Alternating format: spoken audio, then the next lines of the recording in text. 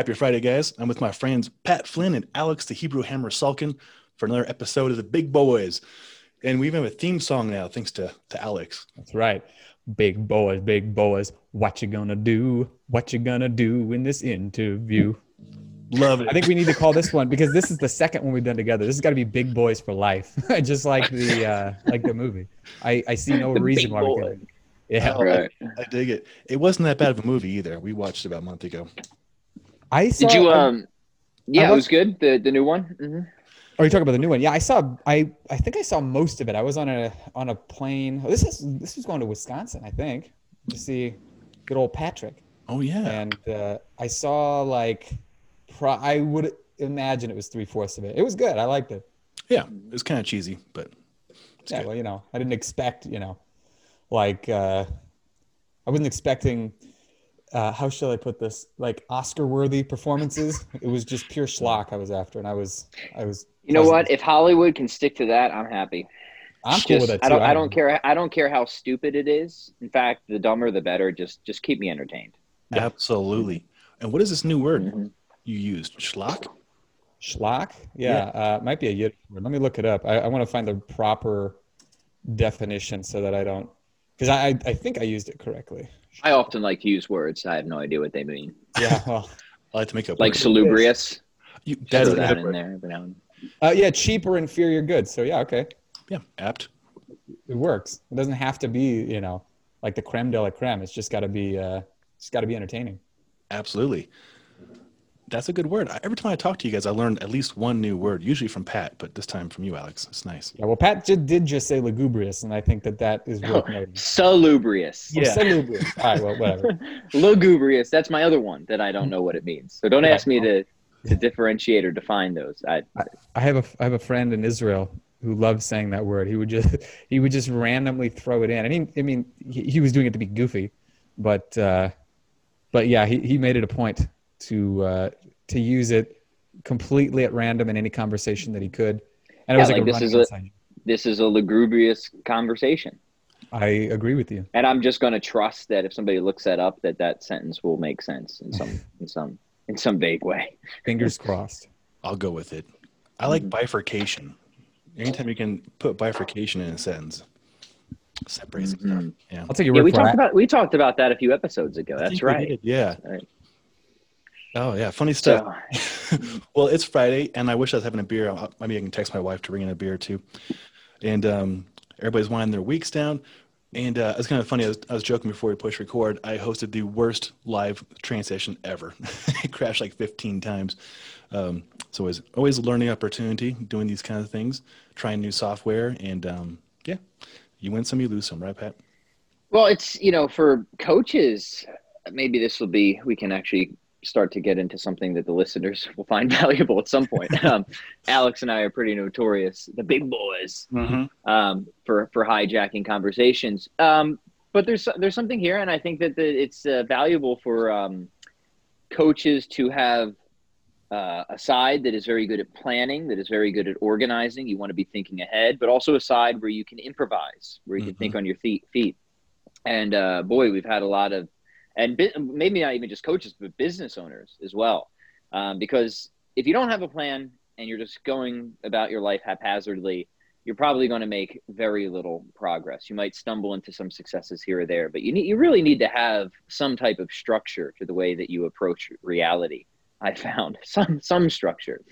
However, things just don't always go according to plan. So if you don't have a good ability to react and adapt and improvise in any situation, in business, in coaching, in podcast conversations, you're dead. Yeah. That's it. Literally, It's over. You actually die. Yeah. So you're literally dead. Literally, you die. Yeah. So, nobody likes when a wrench gets thrown into the system, but every once in a while it's a good test to see how we comport ourselves in such situations. I'm all shows about you how to keep on your feet. It's kind of exciting too, I love structure. Like the last 6 months has been anti-structure, so anything I can do to create structure, I'm all about. But yeah, it's kind of fun when things go sideways, and then you're like, just make the most of it.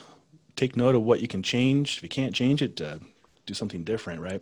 And I learned a lot. I took some screenshots. I was using Vimeo to live stream a high definition kettlebell class on the West Coast, and it's worked before. I think it's on Vimeo's side, so I was able to prove it and demonstrate that my bandwidth was sufficient every 5 minutes, so I can give it to them. Hopefully, they can create a case out of it and learn from this, and so we can all move forward. But trying new things, man. Yeah. I wonder if it would make sense then to have Vimeo as like the main thing, but you tell everyone like, hey, if it drops out like more than twice, here's a backup Zoom link, and we're just going to immediately go to that. So you've got like a Zoom room set up or something like that, and that way you can avoid. 'Cause, I mean, Zoom sometimes crashes too, but Sure. I had never even thought about Vimeo. But I could imagine if it's high def and it's kind of experimental, you gotta expect that's par for the course. Absolutely, yeah. And we tested quite a bit, and it's a great idea having a backup plan. I mean, for everything, right? Always have like some kind of like a B or C plan to go to, or just be quick on your feet, or both, right? But I think it's good to have a backup. Or the way I like to do it, have no backup plan, and it's this or it's nothing. You get what you get, and you like it, or you don't get what you get, and you like it. No matter what, you like it. Exactly. That's funny. Those are your options. I'll cheers to that, fellow big boy. That's right. Not Absolutely. gonna let anyone push me around. Hmm. So I saw, Sean, you put up a thread beforehand and got some topic requests on, what was it, coach fitness and philosophy, and did I see the best metal song? So was one Yes. of the. So yeah, I prepped for that last one. That's not the best metal song is not a topic that you can go into lightly. And what is your choice? Alex, why don't you go first? Because I want to make sure that I'm better than you. Well, you're going to need a lot more preparation than a few minutes before this show, but we'll see. I would say "Death to All But Metal" by Steel Panther. It's just Come on, man. You just, can't use a comedy metal song. yeah. Okay, ultimate metal song. Yeah, that is hard because here's the thing: like you can give one of two answers. You can give your own preference, or you can give one that you would say is like around the board. Most influential or what have you. Like you talk about best band of the 90s, right? Best doesn't necessarily mean your favorite. So you could say, I would say maybe for like, just as an example, Nirvana, because of how influential they were. Now, I really like Nirvana, but they're not my personal favorite. But it's same thing with the Beatles. Believe it or not, I'm not like a huge Beatles fan, but I can appreciate the influence that they have had. So in terms of best metal song, and Pat, I hope you approve of the extra time I'm buying you with my loquacious. Yeah, no, I think it's good. So you could have, here's my favorite metal song, and here's a metal song that I think like checks some objective set of criteria, if there is even such a thing when it comes to that. But Right. I understand what you're saying. Yeah, like here's the one that I begrudgingly agree has been very influential. So, man, I'm gonna have to say for the best. Well, not Megadeth, that's for sure. Pat's got a look on his face like it's on now. Pat's gonna hate me, but I am probably gonna have to say, oh, you know what? Okay, no, this is one of I think is pretty. Just commit already. I was gonna say something like a Metallica song, but I think it's hard to narrow it down to just one. But I actually think that Iron Man by Black Sabbath is pretty freaking cool because. Number one, like they were the most, the number one most influential heavy metal band of all time, and everyone's heard Iron Man. Like even if you don't know who it was by, who sings it, whatever. So that's what I'm gonna say. I'm gonna say Iron Man by Black Sabbath. Solid. It's a safe bet. That's a safe bet. A little weak, but it's a safe bet. Yeah, I'm gonna go Hangar 18 by Megadeth. Oh, I think that's good. I think that is the best metal song. And I think it's not just my personal preference, even though it may be. I think it just clicks or checks off all the boxes that you want from a great metal song. Incredible lead guitar, ferocious drumming, good melodies. It's fast, it's thrashy, it's speedy, but it also has a mix of all sorts of dynamics. And there's a cohesiveness to it. So I think that there's like better, like objectively better songs.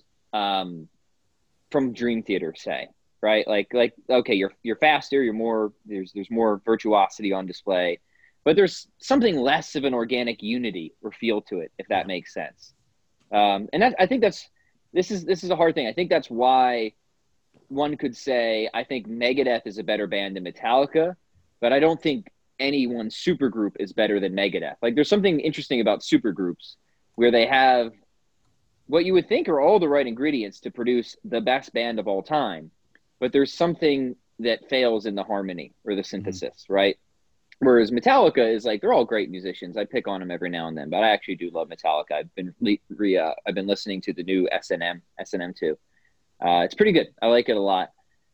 There's just something about their group dynamic that adds, over and above just any of the individual parts. I think AC/DC is the same way. I don't think anybody's going to go to the mat for any like one member of AC/DC is like the best musician of all time. And I've never seen a drummer who goes like, yeah, Phil Rudd, right? He's the tops when it comes to drumming, right? Good, solid drummer, but there's something about the group dynamic of AC/DC. So I think the Rust in Peace album by Megadeth, I would say is the best metal album. And if I were to pick a song, I'd go Hangar 18. I like it. I almost forgot about that. Yeah. That's understandable. I didn't mean it that way, but that's pretty funny. That's good. I had to always chops a little bit. No, I do like Megadeth. Pat might remember this. I don't know if you saw this, Sean, but I posted a video a couple months ago playing. I'm drawing a blank on the name of the song, but bass line from Megadeth's song that I really like. Mm-hmm. So yeah, I do enjoy Megadeth, but I think I learned of them later, and I was just more into Metallica for longer, so I haven't spent as much time with Megadeth. But I've liked pretty much everything I've heard by them. So Megadeth is a weird because and I was talking about this with somebody on a podcast yesterday. The whole podcast was actually political philosophy. Within the last 10 minutes, we talked heavy metal. It was a very strange experience, but good. Megadeth is one of those bands, Sean, I'd be curious if you agree. Like the first time you listen to Rust in Peace, your experience is, I don't know what that was. I have no idea what I just listened to. I think I kind of like it, but I also think I don't like it, right? Yeah. And then, which is very different than a Metallica or AC/DC experience. Like the first time you listen to Metallica, you're like, this is awesome, right? And like you can even grow to appreciate it more and more. AC/DC is like Megadeth is just a very weird first experience, right? Mm-hmm. And then the second time you listen to it, you're like, huh, okay, I think I do like this. Then the third time, you're like, yeah, I really like this. And the fourth and the fifth, and like by the 10th time you listen to it, you're like, yeah, this is one of the greatest albums of all time. I can agree with you for sure. Like with Sepultura, the first time I heard, I'm like, what is this Brazilian death metal? And then, 10,000 times later, it's like in my DNA. Right. Mm-hmm. Without it. Yeah. So it's just if somebody hasn't listened to Mega and they're trying to adjudicate between Alex and myself, what I'm saying is you have to listen at least 10 times before you can make a firm decision on that. It's an investment. But to that point though, Pat, I think most things in life that you don't like at first become really appreciated. Like I didn't like the Beatles at first. I love Beatles now. In Metallica, I really didn't like that much either, but I'd have to say my favorite metal song is Orion. Very hard to beat. Yeah, that's a good one. As far as Metallica goes, that would be up there for me. You know what I would say for Metallica? I would say Creeping Death. Oh yeah. I would say Creeping Death, and people are going to make fun of me for this one, the live version of Memory Remains with the orchestra. I have not heard that yet. For whatever reason, I really like that one. I've argued before. I don't know if this is interesting to anybody. Alex and I were actually having this conversation. I like 90s Metallica better than thrash Metallica, which is completely the opposite of how I used to be when I was young, because when I was young, 90s Metallica sucked, right? And it's like I need the old school thrash Metallica. But then the problem is you just listen to bands that are just so much faster and have so much more ferocity than old Metallica, that like old Metallica they seem kind of weak sauce in a way. Like they just can't keep up. However, 90s Metallica is like Metallica that found its unique groove and identity. So it doesn't try to like compete on pure pyrotechnics or speed. So then 90s Metallica has increased in my estimation, like Load and Reload, Mhm. whereas old Metallica it hasn't aged as well for me. Interesting. Yeah. I'm the No, opposite. I'm with you on that. Like, I like old Metallica as well, but I think the stuff that really grips me from Metallica is definitely from Load and Reload, like you mentioned. Like, I probably at least once a week I listen to Outlaw Torn and Bleeding Me. You know, they're just such Right. great songs. And yeah, I mean, they took advantage of something that a lot of other bands couldn't really do. And you know, I think it's one thing for a band to be like fast and loud and hard, but I think it's uh, what they did with in the '90s was different enough, and it kind of pushed them forward as a band that you had a different appreciation for them. It wasn't like some bands that just kind of stay the same over time. And I mean, like AC/DC is an example. That's one of the reasons people love them, is because it's something that they know what they're going to get is going to be really good. And not everybody liked the changes Metallica went through, but if you really like them as a band, you know, you can appreciate their early stuff, their their '90s stuff. Maybe not Saint Anger so much, but then the stuff that came after that, likewise. And even Saint Anger actually had some good songs on it. So, but the one thing that they've never been afraid to do is change and try new things. And so I think that, that's one of the things that I really appreciate about them. Well, perfect. Right.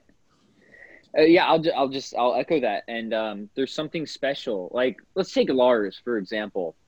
You know, in terms of like thrash metal drummers, he's done some cool stuff, but he's not like a Dave Lombardo on double bass drums or anything like that, right?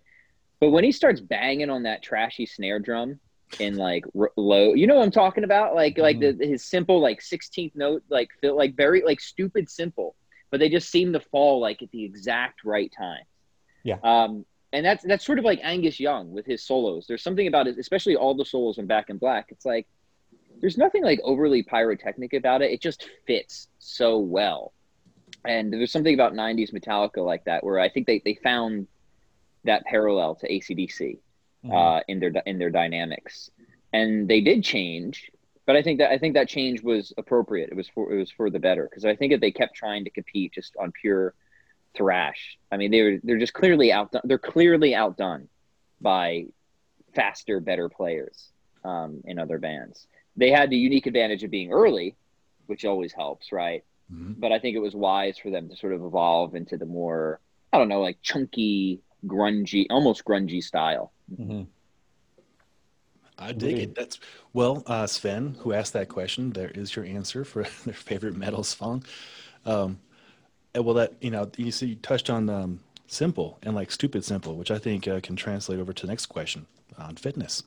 So I really appreciate your guys' talk, especially you, Pat, with Dan John. I learned a lot from the conversations you guys have about programming and keeping it simple. And I think I talked to you about this on last episode, Pat, about giving Dan credit for. I'm using his structure, the 30-30 for 30, basically, for all of our online group classes. Just it's simple, it's effective, easy to program, and yeah. So, what's your guys' take on your current fitness and how you train yourself and how you train others? How do you want to start that off? It's a big one. Oh, you want me to? Oh, you want me to start this one? Yeah. If you want, yeah. It's funny because it's just interesting to see how your perspectives change when you're younger and you're older. I was having a conversation with Marianne Kane earlier, not on a podcast. We were just chatting, catching up on stuff, and we were just talking about like how when you're young, you tend to obsess over like all the fine details when it comes to programming. And you get very excited about it too. Like you're designing a program for someone, you think every little detail is just absolutely critical, right? Like just you have to fine tune it to the nth degree. Erotic. And now I'm fat. I'm 30 years old, and you realize, yeah, it just doesn't matter, right? Like there's just some basic big principles that we have to get down. We have to implement those consistently, and we can vary on the details actually quite significantly and still get great results. So the passion is still there, but I've just over the years I've just tended more and more away from some of the nitty gritty details that everybody loves to argue online of, should we do seven reps or 6 reps or whatever the people are debating about these days, right? And it's like, well, no, here's like the big strokes, right? Here's the perennial principles that we know we need to get down. If it comes to strength training, something like 12 to 20 reps, 12 to 20 sets, per major muscle group per week. Make them hard sets, go pretty heavy, maybe 6 to 15 reps if you're looking for strength and hypertrophy. And as long as you're in that range and you accommodate for experience level, you're going to do good. That's it. Right. That's for strength and hypertrophy. That's really it. And then it comes down to what's practical. What do we need to get somebody moving and sustainable on this? If it comes to nutrition, the paleo diet or Mediterranean or keto or intermittent fasting. Again, lots of interesting stuff to think about there. But what are the big strokes? Big strokes are got to control calories, got to get protein up, got to have some type of solutions if somebody gets hangry, and make sure that we just drink water and get our micronutrients, and that's it. And so the specific details, I guess the point I'm trying to make is as I've aged, I don't even want to say matured, but as I've aged in my coaching, I guess I've moved away from obsessing over the details and trying to focus more on the higher level principles, and just getting those implemented, which to me is sort of inherently minimalist. And I think that's why Dan, John, and I get along so well, because we seem to kind of converge on that. Mm-hmm. That's great. That I can definitely get behind all of what you said, and I can also empathize with spending way too much time in my head being neurotic about programming for people who did not care. It didn't matter. Yeah. How about Right. you? Would it really have made a difference if I gave them 6 reps instead of 7 at the end? No. Right. That is so utterly insignificant in the grand scheme. Nate, and I want to be clear, the details obviously matter at some point and on some level. So I'm not saying don't pay attention to details. Sure. But for most people, most of the time, they just need help implementing those tried and true principles. And the specifics of the specifics are just not really worth fussing over as much as I used to. Alex, are we? This is the Agree Cast. So do you? Everywhere we go is the Agree Cast, baby. I more or less do agree, yeah, because I think my approach for my own training differs from the approach that I have for my students online for the most part. Not 100%. It's not like I'm. We'll put it this way. Okay, so I'm doing a program right now that is, I would say, pretty heavy on variety, and I like variety. I can also do, minimalism. I've done, both over the years, but I wouldn't necessarily give that to a student. I think there are a couple things that you have to keep in mind, and this is what goes into the art. I think training others is an art and a science. The science stuff is pretty easy to get down. If you want to build absolute strength, it's 1 to 5 reps for however many sets, 5-10 sets, depending on a variety of factors. You want to build some muscle, 3 to 4 sets of 8 to 12, want to build some endurance. So some of this stuff is pretty straightforward, and you can learn it, in a short period of time. But learning how to apply it, that's what builds you into a good coach. Because, I have at various times been very obsessive about the minute details to the point where people are like, I just want to work out, Yeah. And then other times I have been much more lenient, and people were like, I feel like I need a little bit more. And so you kind of start to figure out what they need based on the time they have available, their personality type, their goals, how serious they are about their goals. Because, some people just want to look better naked. I mean, actually, that's basically what everybody wants, and the degree to which they want that, as well as the cool stuff that they want to be able to do. It, a lot of that just depends. But again, for me, I like getting into the nitty gritty. But with my students, and we'll put it this way: in most cases, I'm training people whose physical abilities are lower than mine, so it makes more sense for me to focus on some of the more minute details. And things of that nature, and to be much more precise with the programming, just due to what my current goals are, and where I want to go with them, right?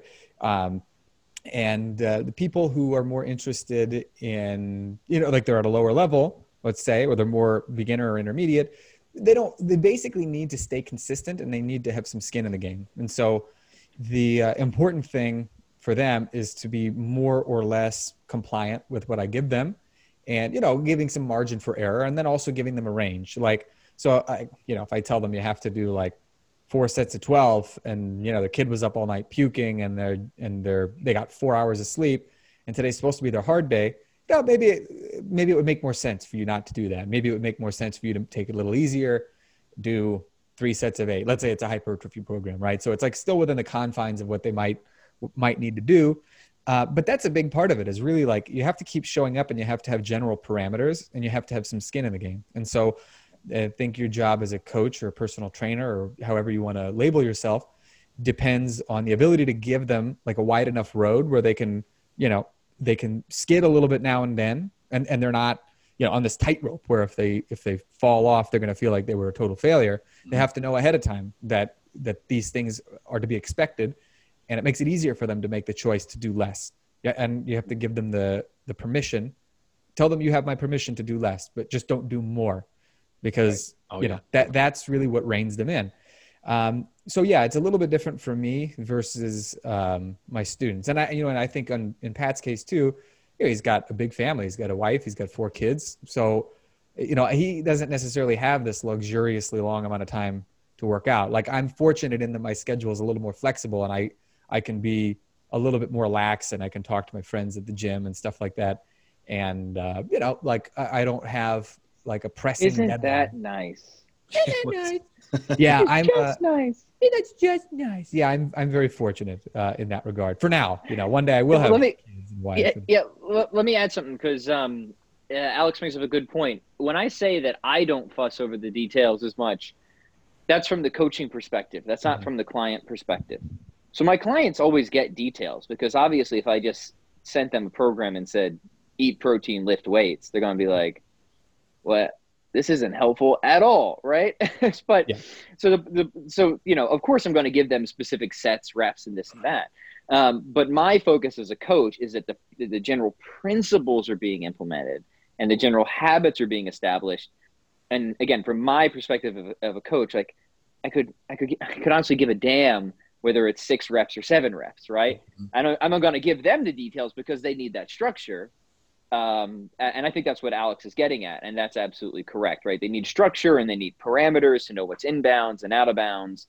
So I think it's just important to kind of break the perspectives out. There's the perspective from the coach, but there's also the perspective from the client. So even though I don't fuss nearly as much as the specific details as I used to, it's still very important that the clients have, the specifics laid out. So they're not guessing and checking what that. Yeah. So that's good, Alex. That's good. 100%.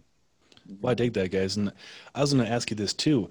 The last 6 months, everything's changed a lot for everybody. And the people that I had pretty much based most of my career around for like the last 12 or 13 years, a lot of them kind of fell off or retired or moved away, or, and also I had to close 2 gyms. And so things changed. But the people I'm working with now, it's really kind of motivating in a new way. A lot of them are like between your guys' age and my age, self-employed and gainfully employed, and very motivated. And it's a lot of fun to create these programs, because honestly, they're very close or getting close to my fitness level. So it's very encouraging. So I have to keep up on my stuff to demonstrate competency. So that's been like a little bit of a secret, or a nice little bonus I didn't anticipate happening during this last 6 months. Have you guys experienced like a different demographic of people you're working with, or is it mostly the same? I think for me, it seems like it's been largely the same. Like, I don't really have a customer avatar, as it were, or a student avatar or what have you, because I have people, and I have people with a wide array of goals. I have an online student in Australia, a gal who is super strong. She's working toward a 40-kilo pull-up or an 88-pound pull-up. I've helped her hit 36 kilos in the past, and she's incredibly strong and very focused, very motivated. She's actually an example of somebody who needs more details, because at the level of performance she's at, the detail, this is what Pat was talking about, like the details depend on the student. And in her case, she needs a lot more. And when things don't go right, like you have to assess and be like, okay, I have to, redo everything that I thought was going to work, and, try to find something different. You don't necessarily need that with a lot of other people. But then on the other hand, I have other people who are, like, maybe a bit older, 40s, 50s. I think that's about the general age, variety of different professions. Some of them are blue collar, some of them are white collar, some of them are self-employed, others work for others. And it seems to be like it's just kind of intensified. Like what I already had going, there's just more people now. Cool. But I can see, but my stuff has been online for some time, so it just seems to like attract a variety of people who are interested in what I'm doing. And it sounds to me like the position that you're in, it is attracting people who are, maybe already at their home most of the time, or, in their business most of the time. And they need, they see the need for the improvement in their fitness, and they need somebody who can help them do that with, a paucity of equipment. Yeah. And so that's a shift I can see making sense for you. For me, I don't know about Pat, but yeah, I have to say I don't think I've really seen that much of a change in terms of the type of people that are coming in. There's just more of them.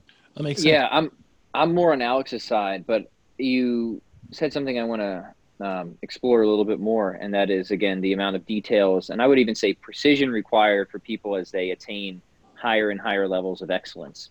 So I'm looking at my guitar over here, not this one. And I think there's a rough analogy between, like for a lot of people who just want to get the basics down, there's a pretty wide margin of error where you can accommodate things being less than perfect to a large degree. So like if I'm just going to hit like a G chord and a D chord, I can do like the big Pete Townsend. Like I don't have to be extremely fussy about the fine details of all my techniques. I can make a G chord sound pretty good with a wide margin of error, for example.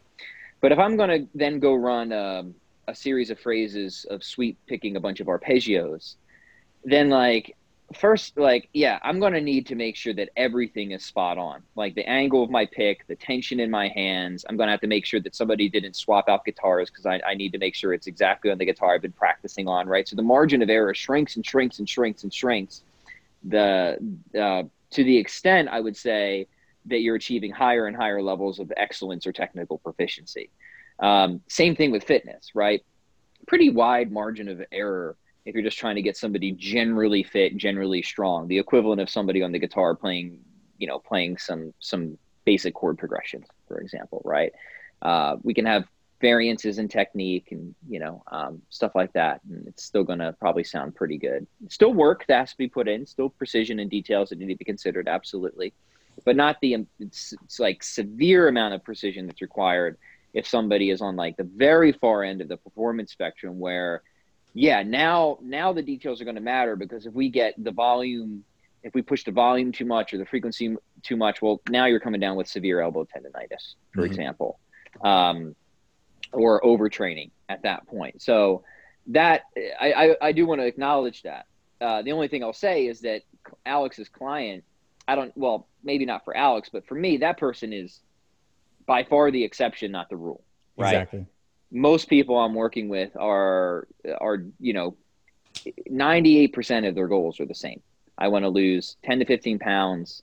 I want to, improve my strength across these basic lifts. I'm not concerned about winning the tactical strength challenge in the pull-up contest or things like that. So I just wanted to make those distinctions because Alex brought up, I think, an important counterexample where clearly the details do matter. But that person, I think, in general, is something of an exception. Certainly an exception for a lot of the people that I work with. That makes sense. And thanks for covering both sides of it. And it makes sense. Like my online group classes are like category 1. Just let's get moving. We're going to do some glute bridges or some kind of hinge, basic stuff. Just get moving and some accountability, and you get to see your colleagues. Whereas a person you guys work with that's doing the pistol squat progressions and pull-ups, like they definitely need that structure. So to clarify for listeners and viewers, it depends. Yeah. And I think Pat brought up a very good point when he made the parallel with guitar playing. Really, I think any skill, you'll find that's essentially true. Like at the beginner level, you have a very wide margin for error.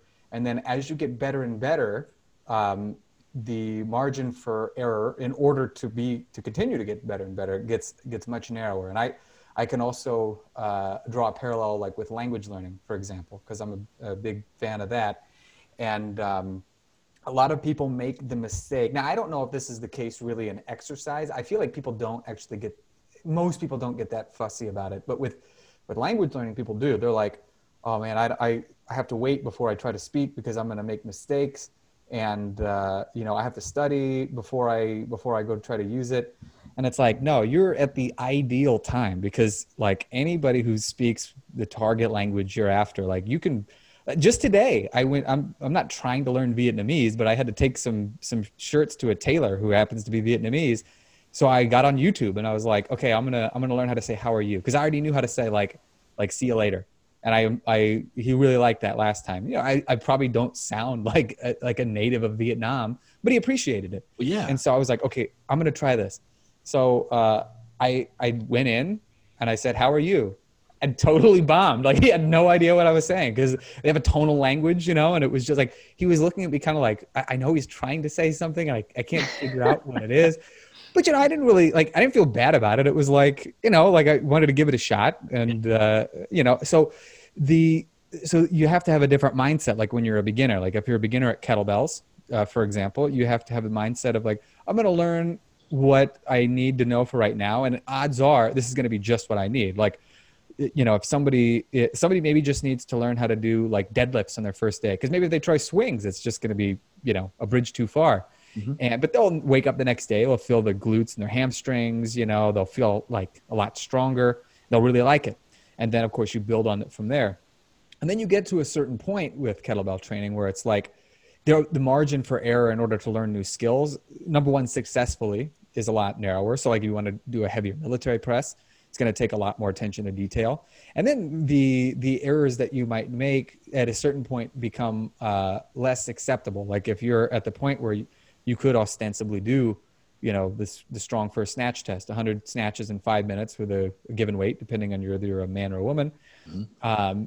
And, let's say you're not locking out at the top. It's like maybe initially with a light weight, it's not that big of a deal, but the stakes are a lot higher when you're trying to do something a little bit more involved. Mm-hmm. So yeah, that's going to be true for really anything. And the more people understand just how much of what Pat, you and I are talking about has a parallel in just about everything else that they already do, the easier and smoother the transition is going to be to get to higher levels of strength or, better musicianship or improve your language skills.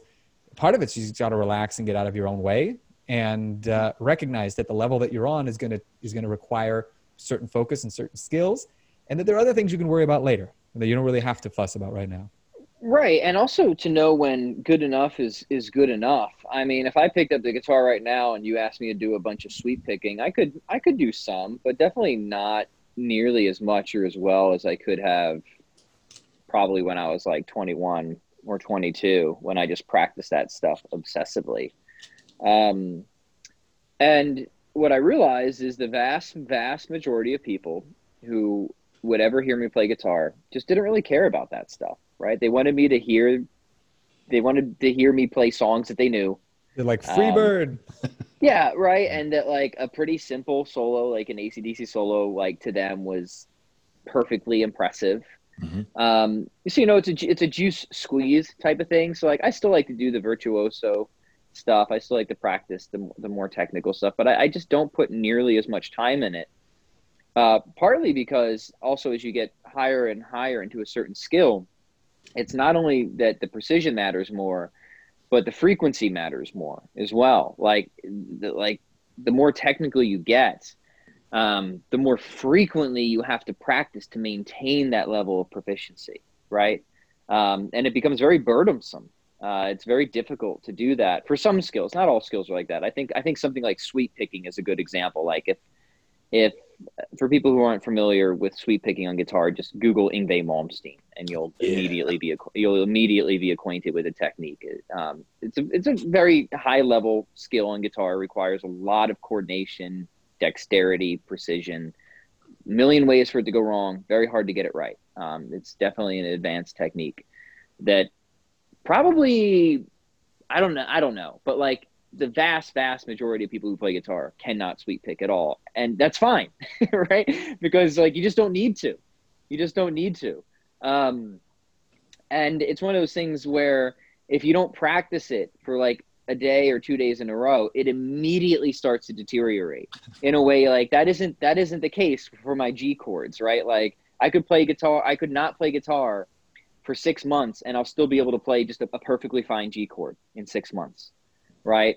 Um, so that's worth considering too when you're just developing skills. It's kind of like understanding, well, how far do I want to go and how far do I need to go to attain the outcome? And this was kind of, I talk about this in my book, How to Be Better at Almost Everything, is I wanted to be a guitarist that people wanted to listen to. But then I got really obsessed with being like the fastest, most technical guitarist, which was only interesting to me and other like specialists, but was not at all interesting to the audience at like my high school battle of the bands, which is why we always lost, because we'd go up there and play all these technical metal songs, and the dude that went and sang the Dave Matthews tune would get all the votes and would win every time. Know your audience. So, yeah, I don't know what the general point is there, but there's something.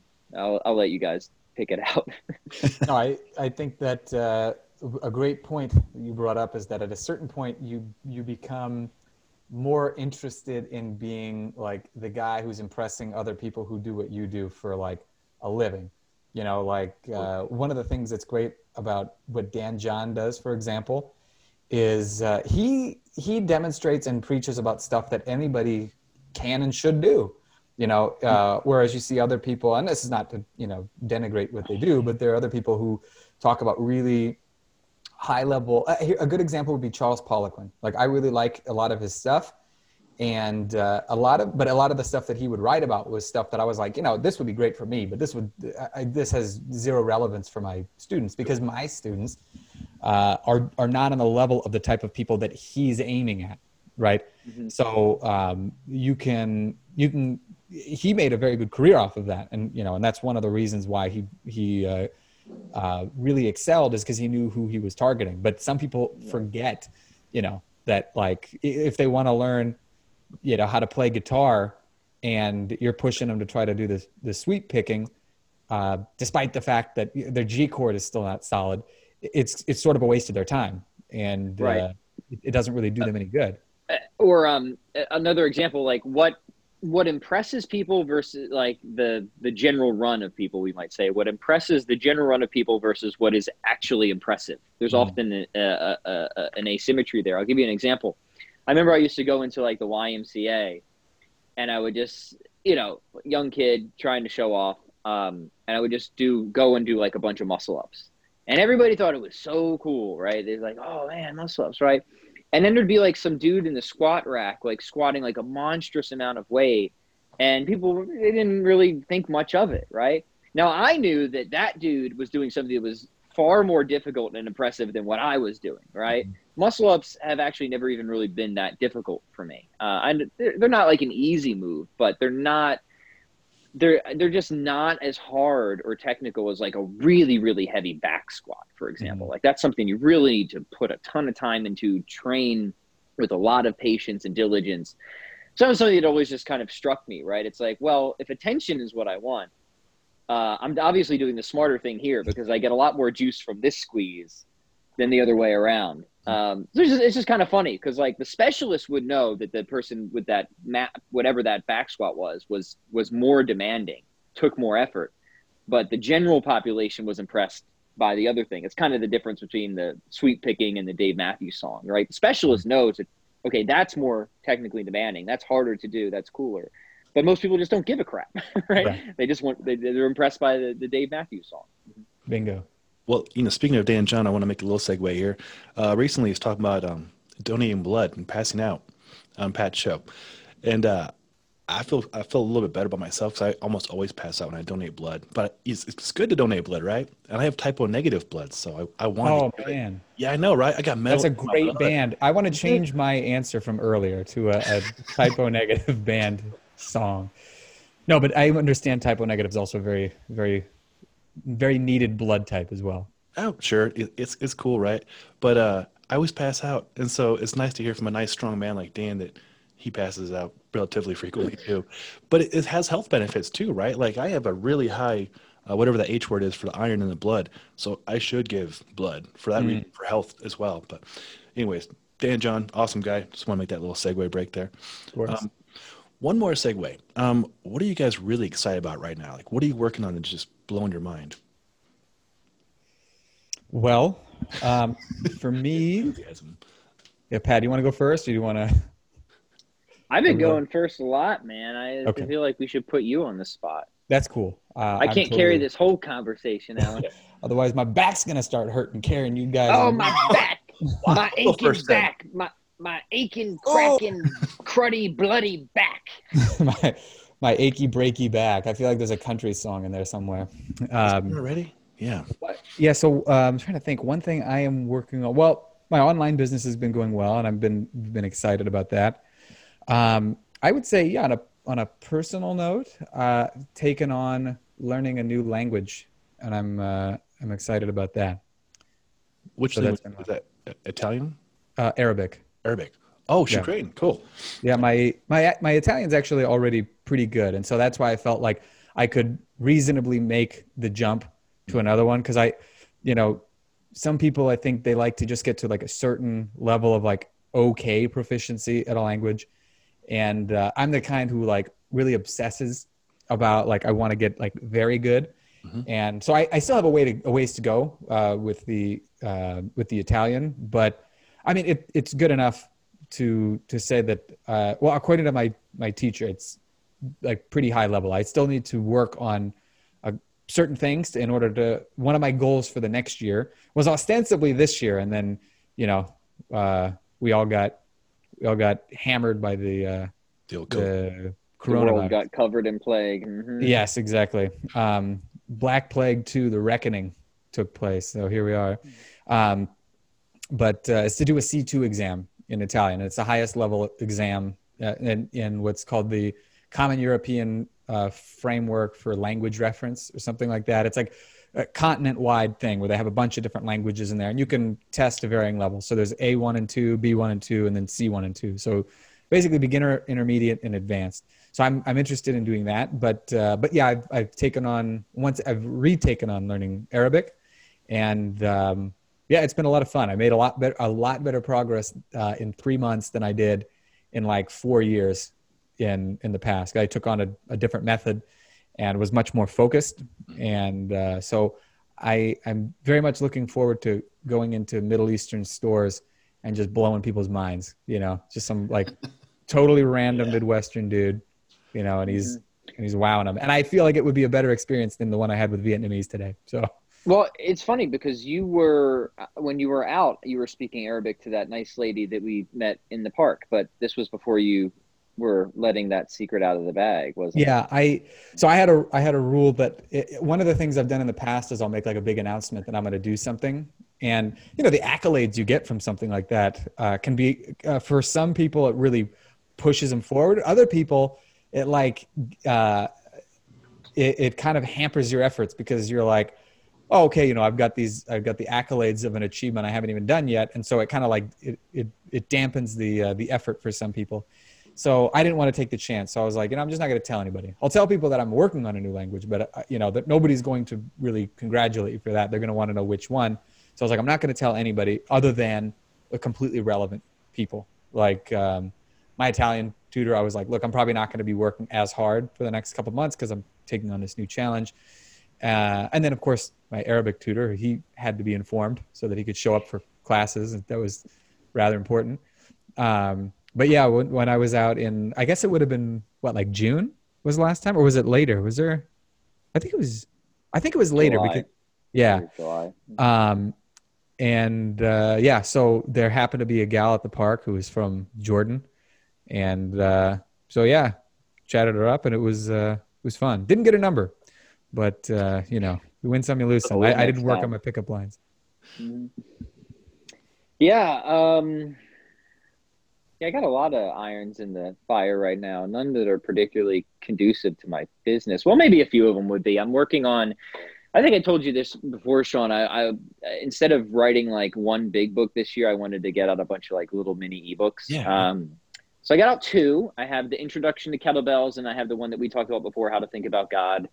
I've got a few more in the works, and the idea here is just like very basic, minimalist, introductory, like 30 to 50 page ebooks on some particular subject. So the first one was on kettlebells. The second one was on natural theology. I got one that's about, I don't know, 70% done on intermittent fasting. And I'll call that very originally, I'll call that Introduction to Intermittent Fasting. And that will just take kind of like an overview of the current research, trying to distill fact from fiction. There's been a recent article going around of some pretty crappy study they just did recently on, do you guys see this one on intermittent No, fasting? not yet. I heard about it. I didn't read it. Yeah, it was really weird. I mean, first off, pop science is the enemy of the people. So as soon as mainstream media starts reporting on any studies, you can almost always guarantee it's been misinterpreted or spun in some way. So what they found in the study, which is kind of true and kind of misleading, is that intermittent fasting didn't have statistically different results than traditional forms of caloric control. But what the media reported is just that intermittent fasting doesn't work, and that's just that's fake news, as they say, right? So the meta-analyses on intermittent fasting show that at worst, intermittent fasting seems to be as effective as traditional forms of caloric control that do work, right? So the point is from the best research we have that you're no worse off practicing intermittent fasting than you are most other forms of traditional caloric control. So what you should say is, hey, intermittent fasting works, but maybe you shouldn't pick it because you think that it's magic or something, right? So leave it to the media to not ever give the full story. But the truth is we actually have some good research on intermittent fasting. I think I have, I don't know, there's a lot of footnotes in this little thing where I just kind of go over the overviews. In fact, there was a study published in Cell Metabolism not long ago. It's a good one where they found that intermittent fasting has health benefits irrespective of weight loss. And that's important because that challenges a certain hypothesis. So one hypothesis is that intermittent fasting is healthy only because it produces weight loss. So it's really no better than any other form of dieting that will cause you to lose weight. And this study challenges that because it shows it actually shows that there are health benefits to fasting, even if you don't lose weight, which is important because that would be maybe another reason why somebody would want to practice intermittent fasting. So I plan to just go through very quickly a summary of the research, just give a kind of overview and just say, hey, here's the facts. It's a fine practice. It's not magic. And here's a few simple ways of getting started. So if I can motivate myself, maybe in the next month that one will be out, and then I have a few other ones on philosophy. I want to do how to think series, how to think about politics, how to think about ethics, kind of moving from. Well, I'll do it in the reverse order, moving from my metaphysics ebook to an ethics ebook, and then to political philosophy. Maybe by the end of the year for these things. And how do these connect business wise? If it's fitness, it'll drive probably back to my Chronicles of Strength and email list. If it's the other topics, then it'll go to the relevant segments on my podcast. So there's some utility and usefulness there, but largely they're just kind of interest pet projects and stuff that I decided, instead of trying to go through the labor of doing one traditional formal book this year, I'll just test this out and see how it goes. I dig it. And I feel bad I haven't gone back to you on reading the book on God. I promise. It's okay. Alex didn't either. It's fine, Sean. Oh, I have a good read. It's fine. It's apparently nobody does. Well, no, my reason is pretty legit. Like I do a lot of reading when I'm camping, right? And unfortunately, in the state of Colorado, we have at least 4 or 5 fires still going on right now. And my favorite place to go, Jones Pass, and this is like no secret. In fact, I'm there so often that people want to call it Sean's Pass, like hundreds of people. So I'm always there. That's where I read. It's closed. It's literally raining ash right now here in Denver. Oh no. Yeah. So that's my reason. My reason is actually I can't read. Oh, except for Arabic, correct? So exactly, yeah. I somehow pushed all of my knowledge of English reading out of my noggin, and so I'm gonna get back on that, Pat. I think Great. You that's can you can translate it for me so I can get some so I can some get into traction. foreign markets. Yeah. Absolutely. You know, Yeah. maybe that's what I had to do. I'll just run it through Google Translate, get a really, you know, Real authentic half-hearted, translation. yeah, Yeah. exactly, and go from there. That's genius. Yeah. So Oh, hilarious. Well, over here on this side, our friend, our mentor, Pavel, actually hired me to record and stream the next Strong Endurance seminar at our gym. So I'm pretty Cool. excited about sweet. That's awesome, it. man. That's That's very huge. cool. Thank you. So obviously, like doing these zooms and stuff with the cameras, and then like having the other camera over here and this all this stuff and picture stuff. Um, it's been kind of fun, like learning how to do stuff. I'm fucking with this. Sorry, cuss. This switch over It's your here. podcast, man. You Fucking say A. whatever you want. Putting the E up now. All right. Blew it. But yeah, so at our facility, we're going to host a Strong Endurance, which obviously I'm big fan of Strong Endurance, and that became the book, The Quick and the Dead, right back there. So that was pretty exciting to have headquarters reach out to do that. So It's very cool. yeah, and You know Derek there. that's so cool because you know we've chatted about podcast setups and you've obviously put a good amount of time into figuring that stuff out. So it's cool where you like just a good example of where preparation meets opportunity, right? You're Yeah, yeah. investing in this skill, maybe not with the intention of that happening, but then that opportunity came about and there you are. Oh, exactly. It makes a lot of sense. I appreciate you saying that. Like just doing things that you are passionate about and are interesting with people you find interesting, and then with no expectations whatsoever, an opportunity arises and you can serve more people, and working with a person that you have immense respect for too. So, yeah, just do the right thing every time. Absolutely. So when is that, by the way? November 7th and 8th here in Denver, and obviously socially spaced out and all the rules are in place, but that's why we're streaming it so we can get it to more people all around the world. And yeah, I went over to the gym and tested all the stuff out and the lightings and the camera, and it's gonna be a lot of fun. I might have like 3 different camera angles in case we want to do demonstrations and the movements and stuff, and then I'll have a laptop with the slides and merge it all together. It's gonna be fun. I'm looking forward to it, and I get to work with Pavel, our hero. Super cool. Right? Yeah. That's So you awesome. said November 7th and 8th. Yeah, you want to come into town for it? Maybe. Like, yeah.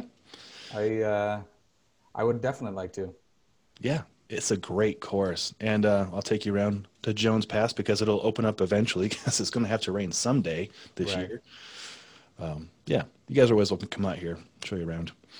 It's our We'd love pleasure. to get out there Yeah. at some Yeah. point. Yeah. Mhm. Just get some bunk beds in your place, Pat and I will have a pillow fight at Host 2 a.m. host the big boys. That's right. I should host Big again. boy sleepover. That'd be great. Big boy sleepover. Yeah. It would be very entertaining. My wife would enjoy this too. We actually hosted my friend Matthew Flaherty. He came in from New York City. He hosted a flexible steel course at our gym last weekend. Or was it 2 weekends ago now? You want to hear something crazy about Matt? Yes. He and I were at, this is not that crazy. He and I were at the first flexible steel ever in What? September of 2012. So I had undergone the course, I think at least once or twice with John Engham the year before, because it used to be called Extreme Flexibility. Yes. And he came to Omaha and he did an HKC. This is 2011. And so I assisted at it. And next day he did this extreme flexibility course and it was awesome. Yeah. And he asked if I would go out there and assist him because they're going to do flexible steel. And this was actually, so it was Dave Whitley was teaching the kettlebell stuff on day one. And John was teaching flexibility stuff on day two. Mhm. So, and I, it was right around this time I was getting ready to move to Israel. So I never really pursued the instructor's path with flexible steel, but it's such a great curriculum. It's very funny to think because I remember Matt was just there as a student and I was there as like, ostensibly like one step above everybody else. And now look at the dude, He's he's doing way that above. ground force method and in Indian clubs. Like I got my clubs over there and Yeah. on a clinic. He's a stud. Yeah. I took him to Jones Pass before it caught on fire again. Well, I think there might be a correlation here. He happened to go to Jones Pass, and then next thing you know, oh, there are fires all over the place. Oh, that's hilarious. I'm just saying, don't rule it out. That's a Is very great. he's a wild card. He I is. haven't seen proof that he didn't set it on fire. I mean, that's good enough for me, right? This Case game- closed. Yeah, good enough. Well, that's great. What was your favorite drill out of flexible steel? I liked, so I was good at the front splits, but I was not good at side splits. So it was kind of like this goes back to talking about the details that Pat and I were talking about before. Like, to get somebody more flexible, some of the basic drills that they teach early on in the course, at least as I recall it, are going to be a lot of what most people are really going to need. And then after that, it really depends on how flexible they want to get. And you have to pull out like certain specialty tools after a while that you don't need earlier on. And so one of the ones that we did, and this is what John did with me in 2011, was utilizing the pneumomuscular reflex to improve your flexibility. And I don't know if Matt talks about that in there. I would imagine, they would probably teach them. Well, pneumomuscular, in this case, it's your breath and your muscle connection. And so Pavel, I think, talks about it briefly in Relax and to Stretch. And he says, you're never going to find any references to this in Western literature. But the idea is basically using like sharp or like aggressive breathing followed by like really relaxed breathing, and using that like to ratchet up the tension and then really relax. And so that was I had to do some like martial arts, like like that sort of a thing while I was almost at the very bottom for this split thing. And then my coach, Scott Stevens, had his foot on one of my feet out to the side, and John Angham had his on the other. So I would do that and then relax, and they would move their foot a little bit so that it would, like there was no more blockage on the other end, like to keep me from going further. And so I really liked that a lot, because that was what basically finally got me to the full side split. And Sounds like Taekwondo, my friend. Yeah. Well, I totally should, man. But I just, at the time I wasn't really thinking about it, but it would have been perfect because, for kicking in Taekwondo, like that's sort of a thing for the flexibility you need. It's like indispensable. And I mean, Angham would know, he's like a grandmaster, so he uses a lot of this stuff with himself and his students. But that was one that I really liked. But to those listening, like if you were to try this now, I mean, you would need instruction. Like you could give it a shot and maybe get an idea, but it's a sweep picking example. Like you already have to have a lot of other things in place before this becomes like really the kind of power tool that you need. That's a good analogy. And I think that aggressive breath you mentioned, I think that's part of the hamstring stretch, right? The very, very, very last part of the hamstring stretch. It could be. Yeah. I think they probably expanded on the curriculum quite a bit, because the last time that I went through it was in 2012 when I was assisting. Oh, gotcha. I'm sure it's evolved since then. He did come to Israel once, but I was like broke. And so I really should have just shelled out the money or used a credit card or whatever, because it was totally reasonable what he was asking. And it was an instructor certification too. Yeah. I feel like I need to go through it. I totally regret not having done it, because it's a great course. It's so good. I have enjoyed. You'll find this entertaining. I've put on half drunk displays, especially last night. I have in-laws in town, and they're in from Ohio, and we're watching the Broncos game. And every commercial break, my wife's like pimping me out, like, Sean, show them the Egyptian or show them the arm circle. So I've got like 9 people, 6 beers deep, eating nachos and jalapeno poppers and doing arm circles. With them in your hand, you're like, oh, would you like a jalapeno popper? And you just move it back. Yeah. Exactly. Yeah, the teacup with jalapeno popper. Yeah, exactly. And then you great. Toss it in their mouth. It's fun being able to apply this to a wide demographic of people, and absolutely some cervezas. And cervezas, yeah, that's important. Always to beer. Yeah. Oh, that's fun. It would probably make you more flexible, because you get sort of loose, Yeah. And you're all ready to fight, so it's like you're already, you're totally like loosened up. You could probably drop straight into the splits. That's what you should do next time. Have your wife tell you to do the splits, like once you're like 9 beers deep. See what happens. I will Yeah, exactly. You know how this works. See if I need surgery. That's hilarious. I found out my brother-in-law is extremely flexible. He didn't even know it. And he was doing all kinds of stuff, and he's very happy with Oh, himself. he knew it, dude. The dude's a ring. People who are ringers, they know they're ringers, man. Oh, I didn't even know I could do that. Is that That's impressive? I didn't even crazy. know. It's so weird. Oh I can't believe you man, do all the yeah. things. Yeah, Yeah. that's So hilarious. yeah, is bottoms up pressing a beast? Is that like hard? That's like a thing people work for? I didn't even know that. Oh, you guys can't do that? Oh, Oh, Why? It's so what? strange. You guys are yeah, deficient, I guess. I don't know the deal is. yeah. Mm. Oh, how funny. Well, I think we've covered the questions: fasting, fitness, a little bit of philosophy, best metal song and why, and Pavel. We got Pavel in there. Is there anything else you guys want to cover? It's a valid question. Um, Because we could talk well, forever. I mean, it's Friday afternoon, and I'm going to crack a beer open in a minute. yeah, I hadn't really considered it, but I totally should have done that. I don't have any beers in the I know. fridge. I just have waters. I have like schnapps. I Uh, actually have vodka right there. I get sent vodka to test. Like, who? Yeah. Actually, today I got a package from Patagonia. I'll get it real quick. Yeah, I what's got these, Alex. I still got these Coronas from from when you were out, man. the Yeah, same ones, really? it's the same Coronas we got from when you were out. Yeah. Dang, all right. Well, Actually, well, you know me. I don't actually drink that often. yeah, So on it's only special occasions like these, I'll crack open a brew. yeah, like when you and I don't drink much either, but when you and I are out, I'm like, when we're together for whatever reason, like our the feeling of needing to drink rises. I'm not really sure what that's all about, but that is true. And we just devolve like straight into middle school again. Like we just eat like middle schoolers. We Yeah. behave like middle schoolers. Every time he comes out, the first thing we do is we go to Wahlburgers, Oh yeah, um, dude. and we just take care of that just Absolutely. right off the bat. Yeah. Drink, Hmm. eat junk food. Yeah, we should just play Halo next if we're gonna go full middle school, like and put that on the agenda.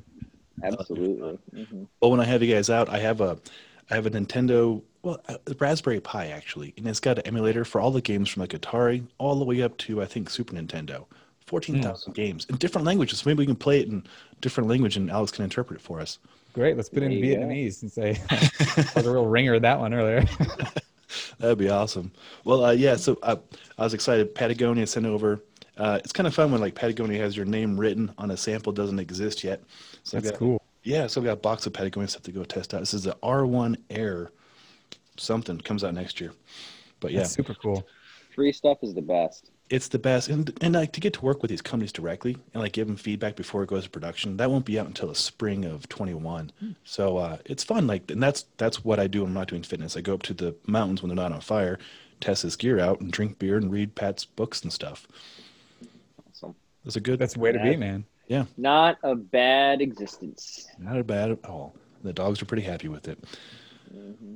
Well, I see your guitar's out. Are you threatening to play guitar right now, Pat, or is it just hanging out there? This one actually needs to be restrung. This is my Nuno. It's probably Oh, out yeah, of tune. I don't Warbird. play this. I don't play this nearly as much as my SG right now. Yeah, SG. So But people don't know SG. That's an SG right there. yeah, so here's just my Nuno, my Washburn Nuno Betancourt. His guitar is extreme. So I love this guitar. Oh, It's well, look at that a neck. That's crazy.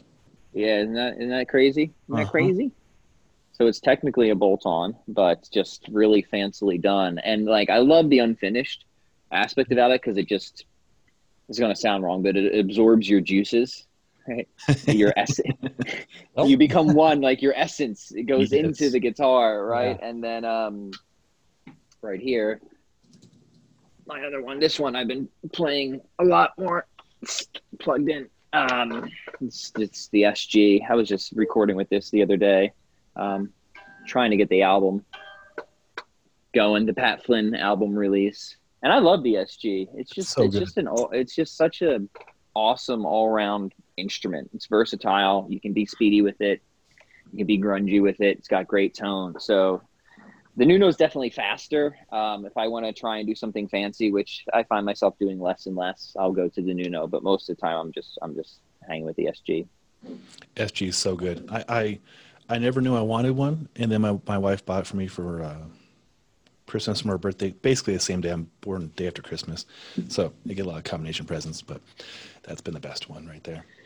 Yeah, I had a Satriani signature before it, and I sold that, and that was good. But I like the SG better. I do. Mm-hmm. Speaking of guitars, my friend turned me on to a company. I think Mark Rifkin actually was the first person that turned me on to it, and I looked into it more. Harley Benton. Heard of Harley Benton? It sounds vaguely familiar, but Yeah, I'm it's not. like a European, it's like Guitar Center, but in Europe, and this is their house brand. And I don't mean to turn you onto a rabbit hole and get you in trouble to buy a new guitar, but you can get like an SG like looking guitar for like $150, and it sounds really good. Yeah, it's Well, that's good to know because my son has been diligent on the piano for about the past year and a half, and I told him if he does good and because I wish I would have started on piano. I didn't. I'm now just learning piano, and he's done a good job. So I'm probably going to pick him up a guitar soon. So that might be a good way to start. yeah. I really didn't believe my friend. I thought he was just full of it, but no, it really is like it's like too good to be true. I don't know how they do it. But Mark had it, and I was like looking at the neck. I'm like, that looks like a Stratocaster, but it's not a Fender, and it's not an Esquire, and it was. I think it's a Harley Benton. I don't know. I Yeah, will definitely check that out. I appreciate the recommendation. absolutely. Yeah, let me see. There's like Les Pauls. They're everything you could possibly want. Just like Paul Reed Smith looking ones, and they're actually good quality. So, anyways, hopefully that's a good resource for you and your family. Thank you, good sir. I appreciate it. Yeah, I guess that's the other thing for me. If I can get like 2 or 3 more tracks recorded in now, I'll be happy with that. I used to make Alex listen to all my recorded tracks when we were driving around PA. The only Remember album that was on the car was the Pat Flynn album. that? Oh, It that's was. awesome. I still remember those songs, man. We played them quite a bit. It was like You know, shortly after I moved to PA, we would drive yeah, around, because and that was when they were just getting produced. So I was it like, was that was cool. I mean, you had because I think I remember hearing the songs before, and then you put the lyrics to it, and you had somebody put drums and bass in it. It was like right. you could really feel the evolution going on. It was very cool. Yeah, I think I told Sean that they and for anybody who's interested, I outsource my band, right? So I record, I have a click track on, I get all the guitar stuff down, and then I just hire other artists online to just fill the gaps until something comes together that I like. Mhm. That's so cool. I was wondering because you mentioned that one of the songs, or many of the songs in your YouTube videos, was you, and I think it sounds great. Right. Yeah, Yeah, awesome. well, thank you. If people want to hear it, I've got a SoundCloud. That's where they're all hosted. But if you just go on my YouTube channel and you start going through some of my most recent kettlebell workout videos, they're pretty much all my tunes. That's so impressive. They're really good, nice and chunky. Good solos too. Thank you. Yeah, Thank you. no, I appreciate it. I mean, as a musician as well, not a good one. It's always nice to to put your stuff out there and not people not know it's your stuff and get like honest feedback.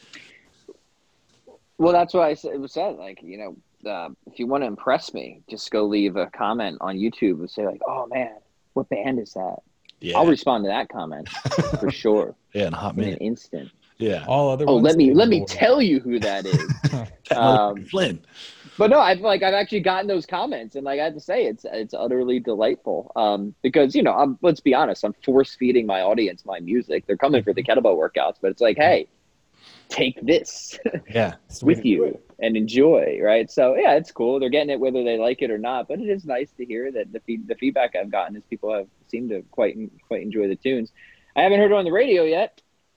Haven't been no, booked for any big tours yet, so I don't know what's going on with that. But I have an idea. I saw this movie called Airheads a while ago, and what they did to get on the radio seems like it could still work today. Now, might need to clear your schedule for a few years after the whole stunt goes down, but it is a good possibility. People will hear it en masse. yeah, it's not a bad idea. Just take the law into my own hands. Why not, dude? It's 2020, Right. man. There are no Well, laws. Everyone else is doing it. What's it matter? Yeah, Right. exactly.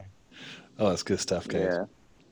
Well, you've given me an hour and a half of your time already, so I don't want to keep going into your Friday afternoons. I know you got the family there, but I always appreciate talking to the big boys having a good old time. Big boys. Big boys. Yeah, no, we appreciate it, Sean. This is a blast. Hopefully your gentle listeners have gotten something out of it. And the big boy, I think can speak on behalf of both of the big boys here. It's always a pleasure. Well, thank you. Absolutely.